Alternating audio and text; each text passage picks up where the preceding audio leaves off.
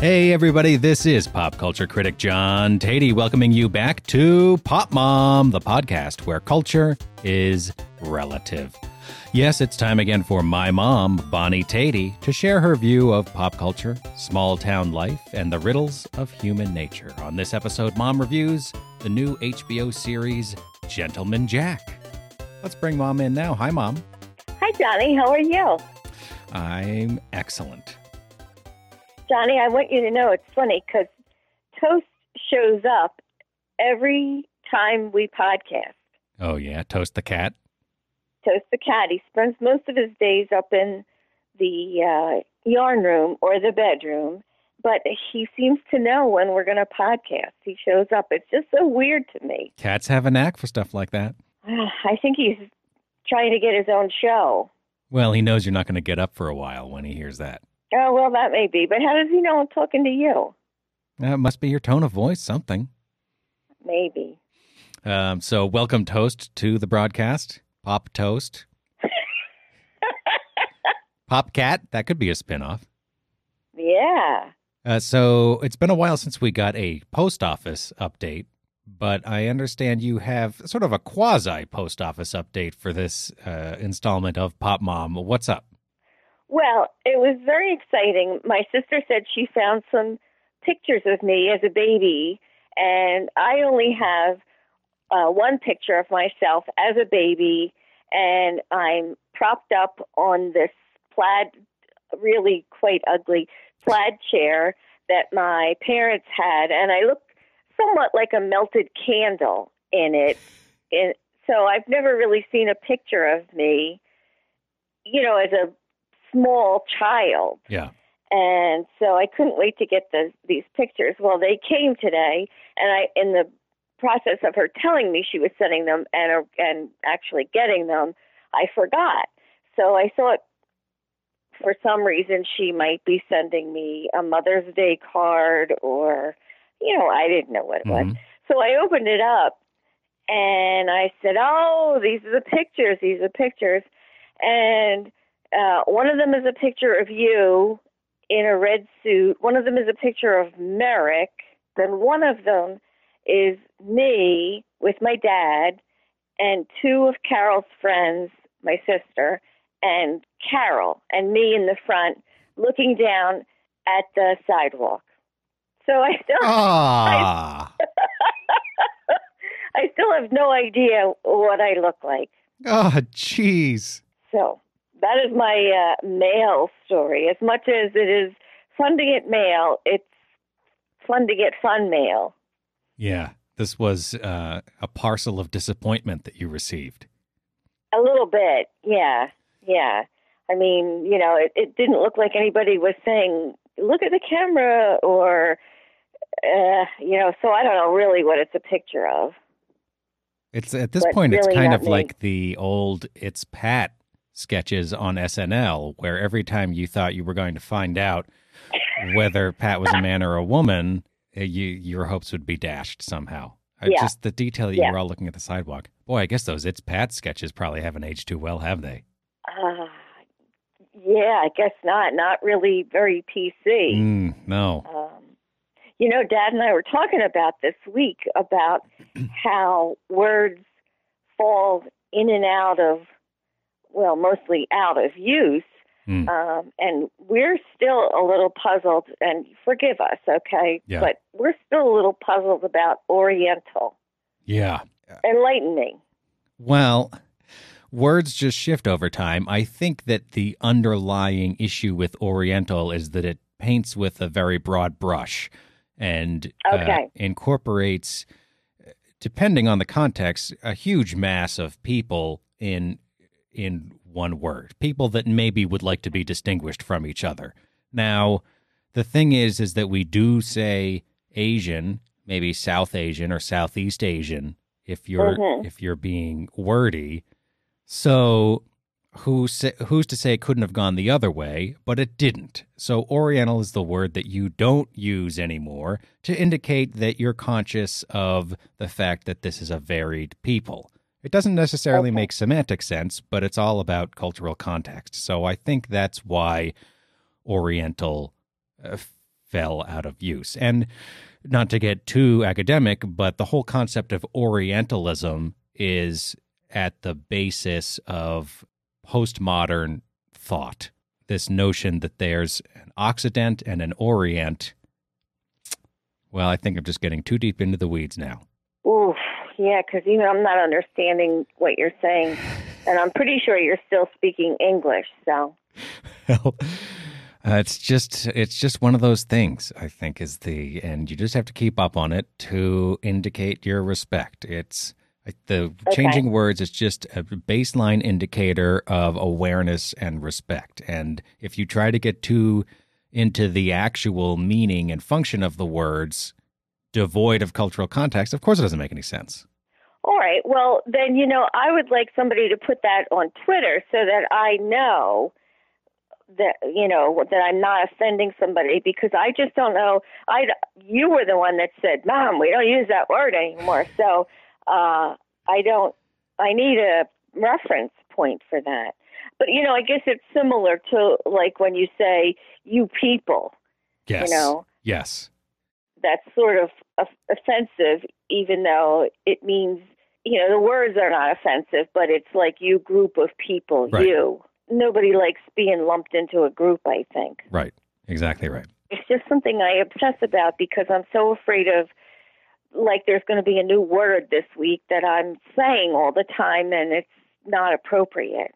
Yeah, it's understandable because people aren't very forgiving sometimes. In my circle of people, which consists mostly of Toast and Daddy, they're not really telling me what we're all saying now and what we're not. I have no idea what the kids are saying anymore. Right. Skirt, skirt, I gather they're saying. Skirt, right. That is the phrase that has officially made me feel old with a capital O. I have crossed the Rubicon. I will never be young again. Yep. Farewell. As soon as I heard it, I was just like, took off my cap, hung it on the wall, and I instead put on my Kangol beret. Yep. It's to signify that I am now an old man. Now you can start growing a gut to hang over your pants. Yeah. And then you'll be senile like me, and you won't even remember what words to say. So, fun awaits. Yeah. As you found out this week.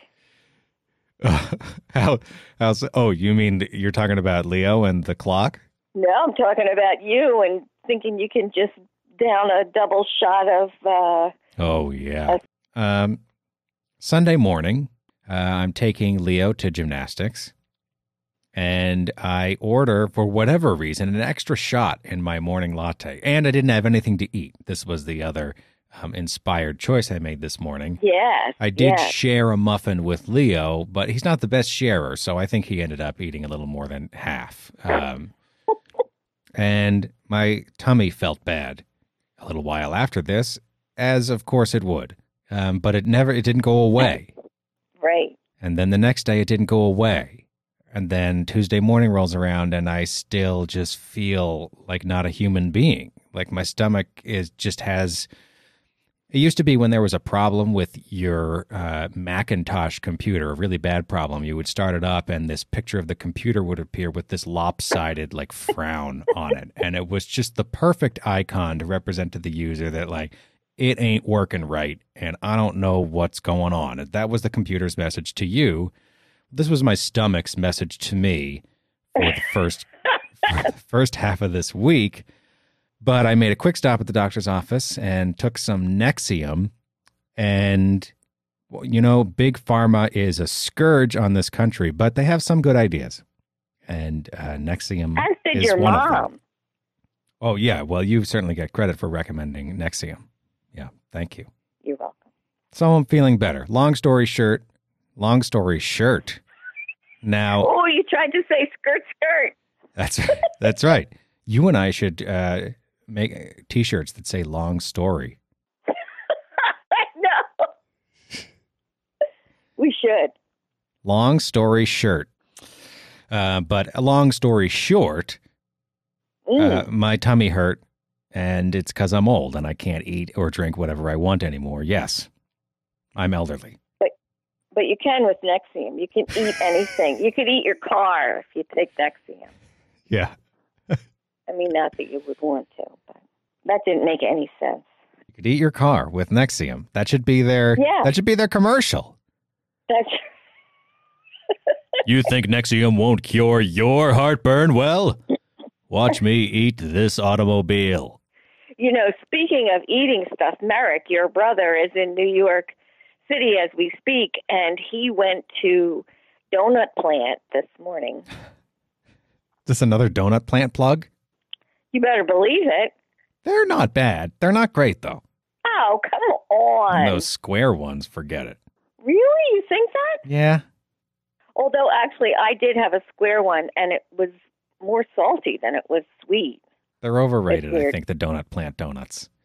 Well, yeah, I have a hard time saying something nasty about a donut because, you know, they're my friends. Yeah. As long as you're taking that Nexium. That's right. You can eat as many as you like. You could even eat Dunkin' Donuts, which are really horrible. Again, I won't have you besmirching the Dunkin' Donuts name here on the podcast. Well, that is just my personal opinion. Dunkin' Donuts used to, you know, got to make the donuts. Do you remember those commercials? Got to make the donuts. Of course they were made fresh every 4 hours. And now they're manufactured in some plant like McDonald's food. It all comes out of the same machine. Manufactured with love, I think you meant to say. They're horrible. They bring them in a big truck that God knows what it had in it. Probably donuts was in the truck before, right? Don't you think? It's a donut truck? No, it's not a donut truck. It's just a trucking truck. It could have had anything in it. I think they set aside special trucks only for the donuts. I'm pretty sure. No. Yep. No. Dunkin' Donuts is just terrible. It's a New England tradition, but it's horrible. Terrible. Okay. All right. I get it. All right. Now I got to read this ad. Just a second. Okay. Looking for a sweet treat? Stop by your local Dunkin' Donuts for a delicious, freshly made donut. We should have a sponsor. Why don't people send us free things to talk about? Because we're just not big enough, Mom. Well, we need to get big enough.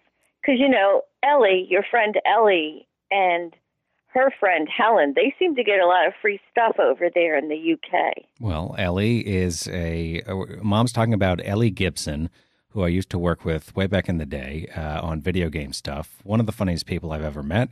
She is the co-host of the Scummy Mummies podcast, and they do live comedy shows as well in the UK. Yeah, she's quite funny and quite successful. People just like her better than you and me. That's all there is to it. Oh, that makes me so sad. Oh, well, let's get some more listeners right now, okay? I'll do a real ad. All right. Ready? Okay, here we go. Are you looking for a last-minute Mother's Day gift? Well, there's nothing better than a subscription to Pop Mom. Now, I know what you're saying. Oh, I've got a last-minute gift picked out. I'm just going to get her a houseplant or a cup or a shelf. All right, just stop right there, okay? First of all, you're just naming things that you can see in the room around you. The jig is up. Second of all, your mom doesn't have to know that the Pop Mom subscription is free. Tell her, tell her it's at $59.95 value that you're going to give to her for free, and then just say, let me borrow your phone, and open her podcast app and subscribe her to Pop Mom. She'll be none the wiser. Love it. And now you'll have someone to talk about Pop Mom with. In fact, you can do your own Pop Mom by calling up your mom to talk about the podcast. And then record that and send it to us. And, you know, if I get around to it, I'll listen to it. But I really don't have time, to be honest. So, in conclusion, it's the perfect Mother's Day gift, a Pop Mom subscription. Get it for your mom today. And then spend the money on booze or whatever, you know? Oh, Johnny, that's not nice. I think that's going to get us a lot of listeners. Do you? You know what else moms like? Socks. Oh, jeez. You and the socks. I always like a new pair of socks. I don't know what's wrong with you. I just don't think it's that great a gift. But, all right. Well, the last time we had this argument, people came on Twitter and just told me to shut up. They said, hey, Shut up. Socks are great. Go away. That's right. That's right. So what delightful gift have you chosen for the mother of your children? Oh, I haven't gotten her anything yet. And do you plan to? Yeah, I'm going to get her a cup or a microphone. Microphone. That you're just naming stuff in the room. No. I sent her a box of stuff. Oh, good. Maybe I can intercept that. I addressed it to her. You'll get in trouble if you open it. It would be a federal offense. So I hope you can beat what I sent.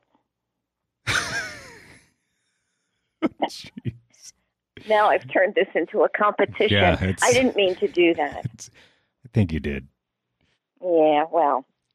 It's time now for an occasional feature that I'm debuting on this episode of the Pop Mom program. It's called Stuff Mom Texted Me.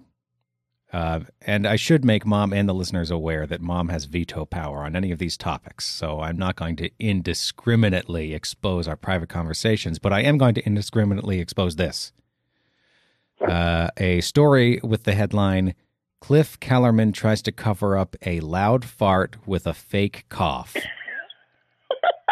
didn't like this story. This was texted to me by Mom one morning, just out of the blue. Why did this catch your eye and make you think of me, Mom? This story, it's on Barstool Sports, and it's about a broadcaster who seemingly tries to cover up a fart, although the footage is not that convincing. Well, I thought it was very funny.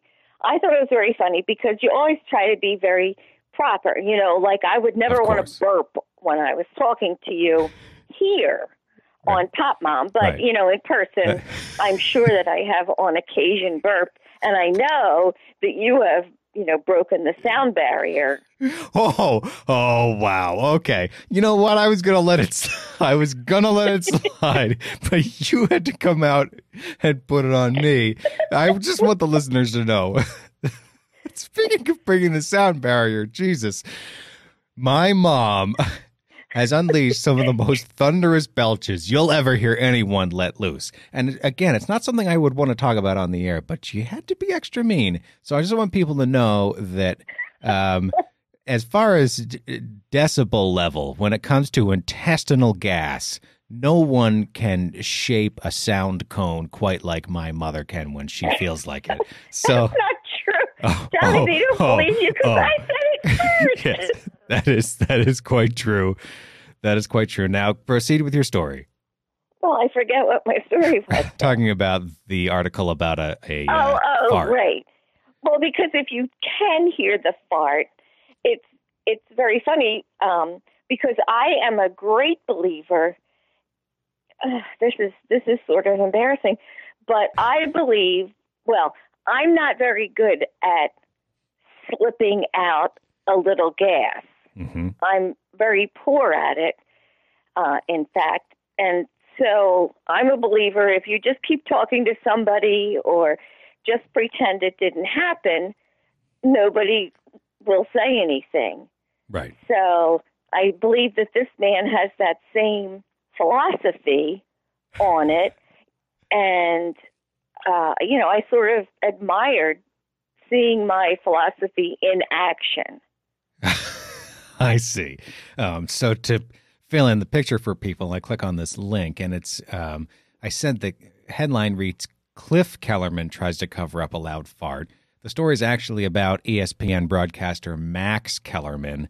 And apparently this Cliff thing is a nickname that's some Boston fan grievance. I can't be bothered. But it's Max Kellerman, and yeah, it looks like maybe he's trying to cover up a fart, but it wasn't the sort of hilarious broadcast moment I expected it to be. So I was a little let down. Because I demeaned myself enough to click on the link, seeing what the headline was. Well, you have to look at it if I sent it to you. Well, of course, yeah. But then it just didn't pay off with the gut-busting laughs I hoped to experience, no pun intended. So, well, I'm sorry. But, you know, he doesn't have a microphone in that area of his body. But, you know, it was loud enough that the microphone picked it up. So I think it's funny. Is it loud enough? Well, you should listen to it again. Because it's right when he coughs, and you definitely can tell that he did that.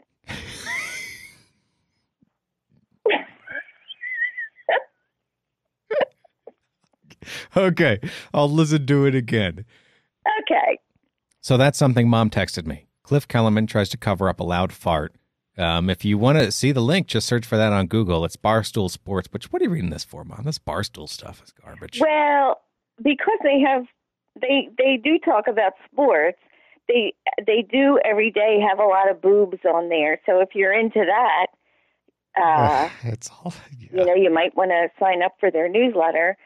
I signed up for their newsletter unwittingly. I guess I just never bothered to not subscribe to it. Wow, you are their ideal customer. I know. I'm just who they're looking for. Okay, this has been things that Mom texted me, or stuff Mom has texted me. I don't really know or care what the segment is called. How do you think it went the first time, Mom? I enjoyed it. Okay, good. Shall we move on to our review of Gentleman Jack? Yes. Uh-oh, okay. Hey, I know what you're all thinking. Here's yet another television show about a gentleman. No thanks. Click stop on your podcast player. No, wait, don't be so hasty. The twist of Gentleman Jack is that Jack is not a gentleman at all. She is, in fact, Anne Lister, the 19th century English landowner and avid lover of women.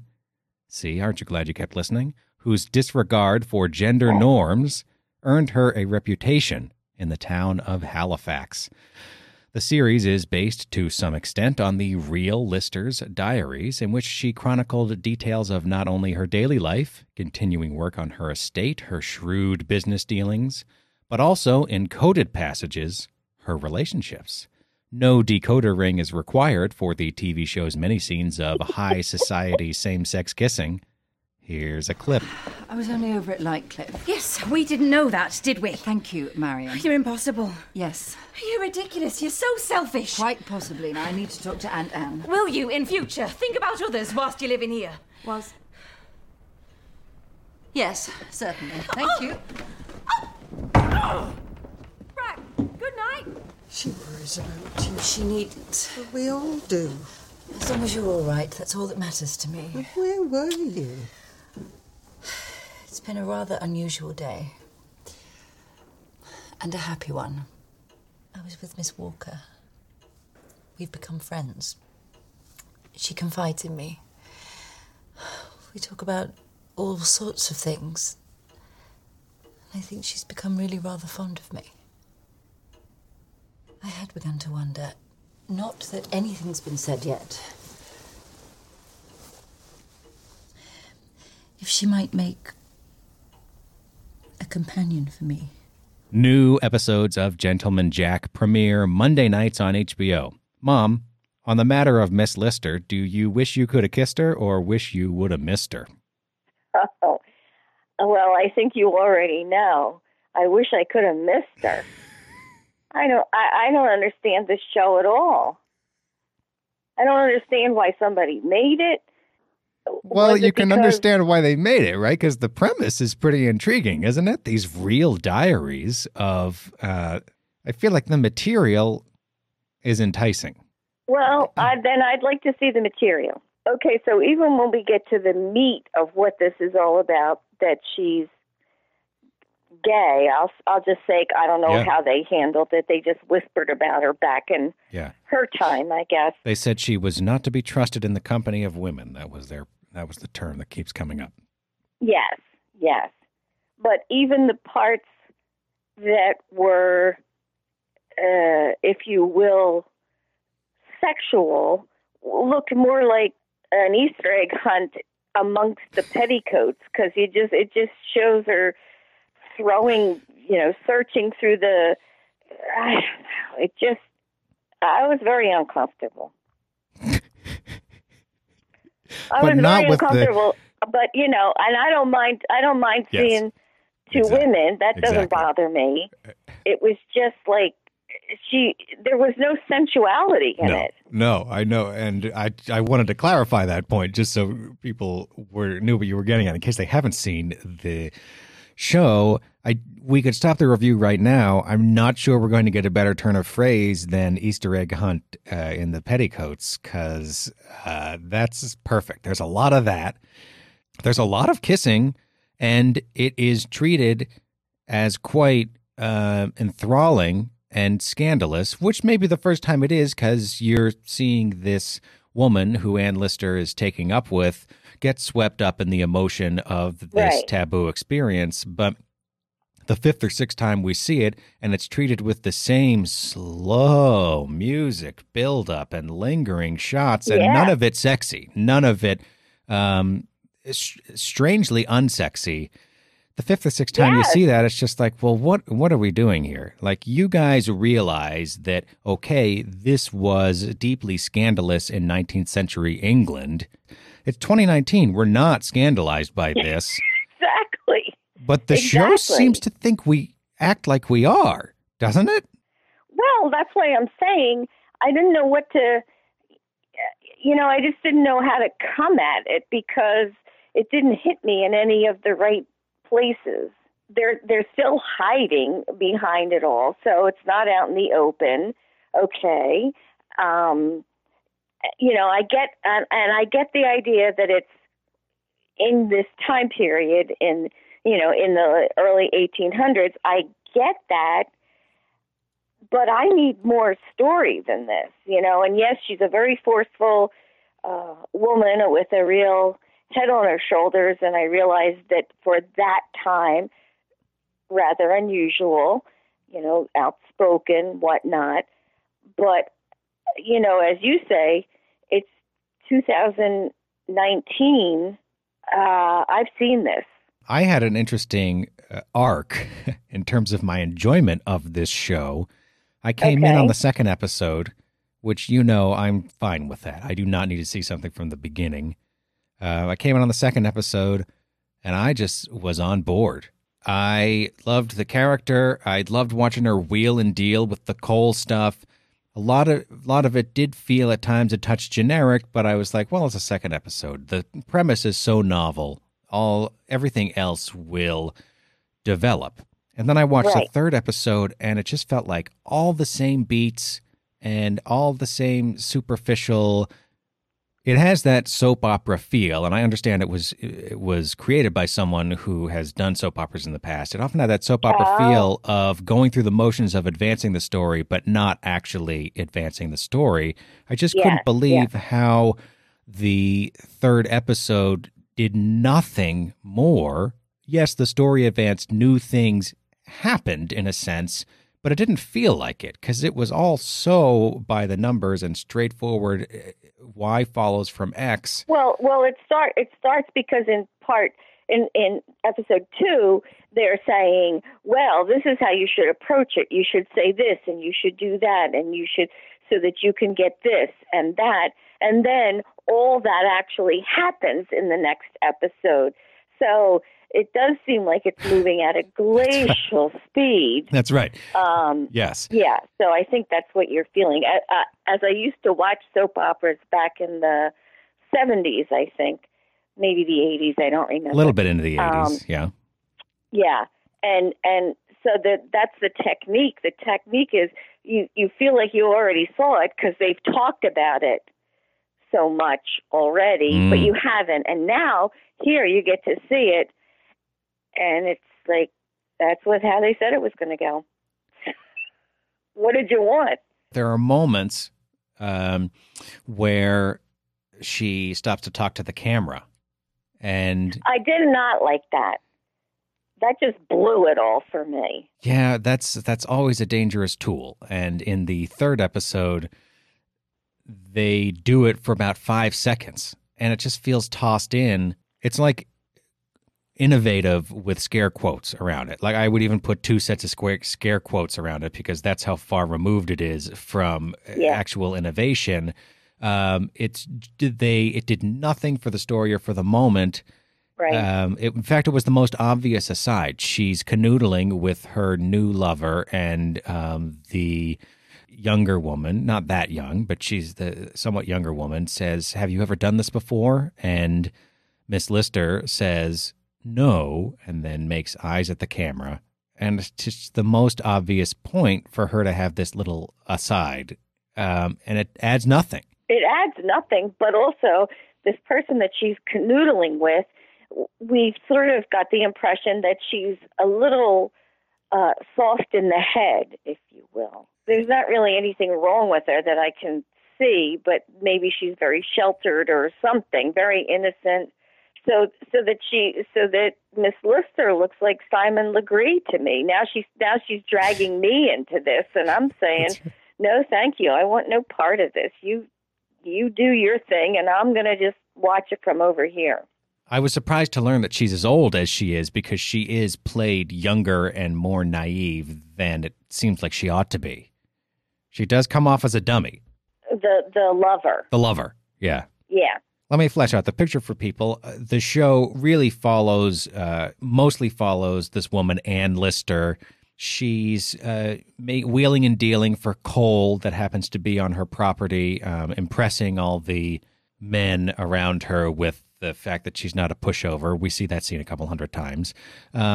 We see her wheeling and dealing with her business. We see her interacting with her family, who are various levels of bemused by her. She drives her sister crazy. But the main thrust of her storyline is this new lover, another society person, and the scandal of their budding relationship. And it's just the most straightforward 19th century England you could get. There's nothing novel about this world. Yeah. Let me interject here that Miss Lister goes so far as to build a sweet little cottage in the middle of the woods for her to have some meetings with this younger lover of hers. And yet they're still fooling around in the younger lover's house. And I'm not saying, okay, she's okay being out in the open, but my God, they're like in her drawing room, in this girl's drawing room, when indeed someone just does come in eventually and catch the two of them. Why don't they just, can't they confine their lust for each other until they go out to the cottage? Just didn't make any sense. It seemed that, you're telling me how sharp Miss Lister is, and yet here she is just acting like a dog in heat. Well, it's difficult to tell what level of secrecy they want to maintain. It's not very sharply written in that respect, because sometimes it seems like Miss Lister is ready for it all to be out in the open, and her lover, whose name is Anne, I believe. Anne Walker is her lover's name. We can establish that. Sometimes it seems like Miss Lister wants it all to be out in the open, and then there are moments where they're talking about that and she hesitates, and it's not very clearly written in terms of why she is hesitating or not. I couldn't get a beat on her desires or quite on the desires of Miss Walker. It's just too muddy and needlessly muddy. I'm not saying mysterious, right? It's just hard to figure out the sort of basic aspect of the emotional story being told. Yeah, just tell me what's going on. I'm here, I'm watching, so tell me something. It's a very well-kept secret. I just think I think the components in it, it's not especially, the story is not compelling. I watched Downton Abbey, okay, which I realize is another time period, and it doesn't have that richness of story. And I think it could have. But it didn't. And it portrayed her, Miss Lister, as, I think she's very stereotypical in what we would imagine her to look like and act like, and okay, we get it. And I just don't see the point in watching it anymore. I don't understand. Well, neither do I, and I'm baffled as to what intrigued me so much in the second episode. But I wasn't intrigued for long. Maybe it was the prospect of the Easter egg hunt amongst the layers of clothing. I don't know. Does that excite you? Don't answer that. I really don't want to know. She certainly does jam her fingers down there with impunity. Yes, she does. And then there are also flashbacks to her former lover who ends up marrying a man, ends up deciding to go in another direction, and she is heartbroken. But I guess, and this is television's fault, I think. I want to know, well, does she act out? Does she rob a bank? Does she kill someone? Does she, who is she? And is she related to, what was his name? Joseph Lister, who started, washing your hands and all that stuff. Wait. We can't go down. What is this? You just took the wheel of the car and turned it off the road there. Well, the reason I asked that is because I just don't understand what her story is, and I'm looking for a foothold. Yes, and so have I. When you said she's heartbroken that her former lover gets married to a man, yes, she is, but how do we really know? She tears up the letter, or the invitation, and she goes to the wedding and she's grumpy, but as we've said a couple times now, it's everything you expect and nothing distinctive. I guess that's what gets me about it, Mom, is this is such a distinctive person in the historical record. Not only a woman who loved to be with women in 19th century England, which I'm sure plenty of those existed, but someone who kept a diary, a detailed diary of what her life was like. And even, I love the detail that she went so far as to encode the passages that were about her love affairs. To me, it's such a singular piece of history. To have it treated in this paint-by-numbers fashion, yes, it's filmed beautifully, not very artistically, but, nice cameras, well lit, all that. Yeah. Nice costumes, but there's no singular artistic voice to it. And it's almost baffling to me how you could drain the individualism out of this person, and out of this story. But they have. Yeah. And they've thrown in elements. You mentioned Downton Abbey, and I don't think you were asking for a sprawling ensemble on the level of Downton Abbey, but you made reference to the richness of narrative on that show. And the B stories are stuff like central casting, ruddy-cheeked, somewhat simple servant fellow marrying the beautiful foreign maiden, and it's all so painfully trite. And every time that the ruddy-faced fellow came on to screen with his dumb smile, I just thought, oh boy, here we go. And it's always the same, just him sort of fumbling with his hat and being adorable and somewhat dim. And we're supposed to be delighted by this. I mean, it's just so played. Why did this artistic team take on this material if they had this little to bring to it? Well, that's what I would like to know. Did they think they were producing the next Downton Abbey? What did they think? And then they were going to make it cheeky because she's going to talk to the camera, and it doesn't work. This does not deliver. This does not deliver. Yeah. There's no meat. No, there's no meat. Yeah, that's exactly right. So I would like to really remind you that you picked this lemon. Well, they don't all have to be winners. Well, this one sure isn't. I'm not going to finish watching it. Are you? Oh, no, I'm done. Yeah. Because I just want to say, if you're gay, God bless you. I'm not shocked. And I hope you're having fun. And so I don't know what they were going for. I don't have a clue what they were going for. It is a series where they, I think there's a cynicism at the root of it. And both in terms of the makers of the series and in terms of HBO, the subject matter seems to lend itself to the moment. Transgressing against gender norms. A woman making her own path, I'm sure it was pitched as a series for this Me Too moment and for this moment in the evolution of how we think about gender. And the irony of it is that it has totally old-fashioned and played ideas about storytelling. Any transgressive juice that it could have had in the hands of a more ambitious or more visionary creative team Ooh, yeah. is just not on display here, and it's a shame.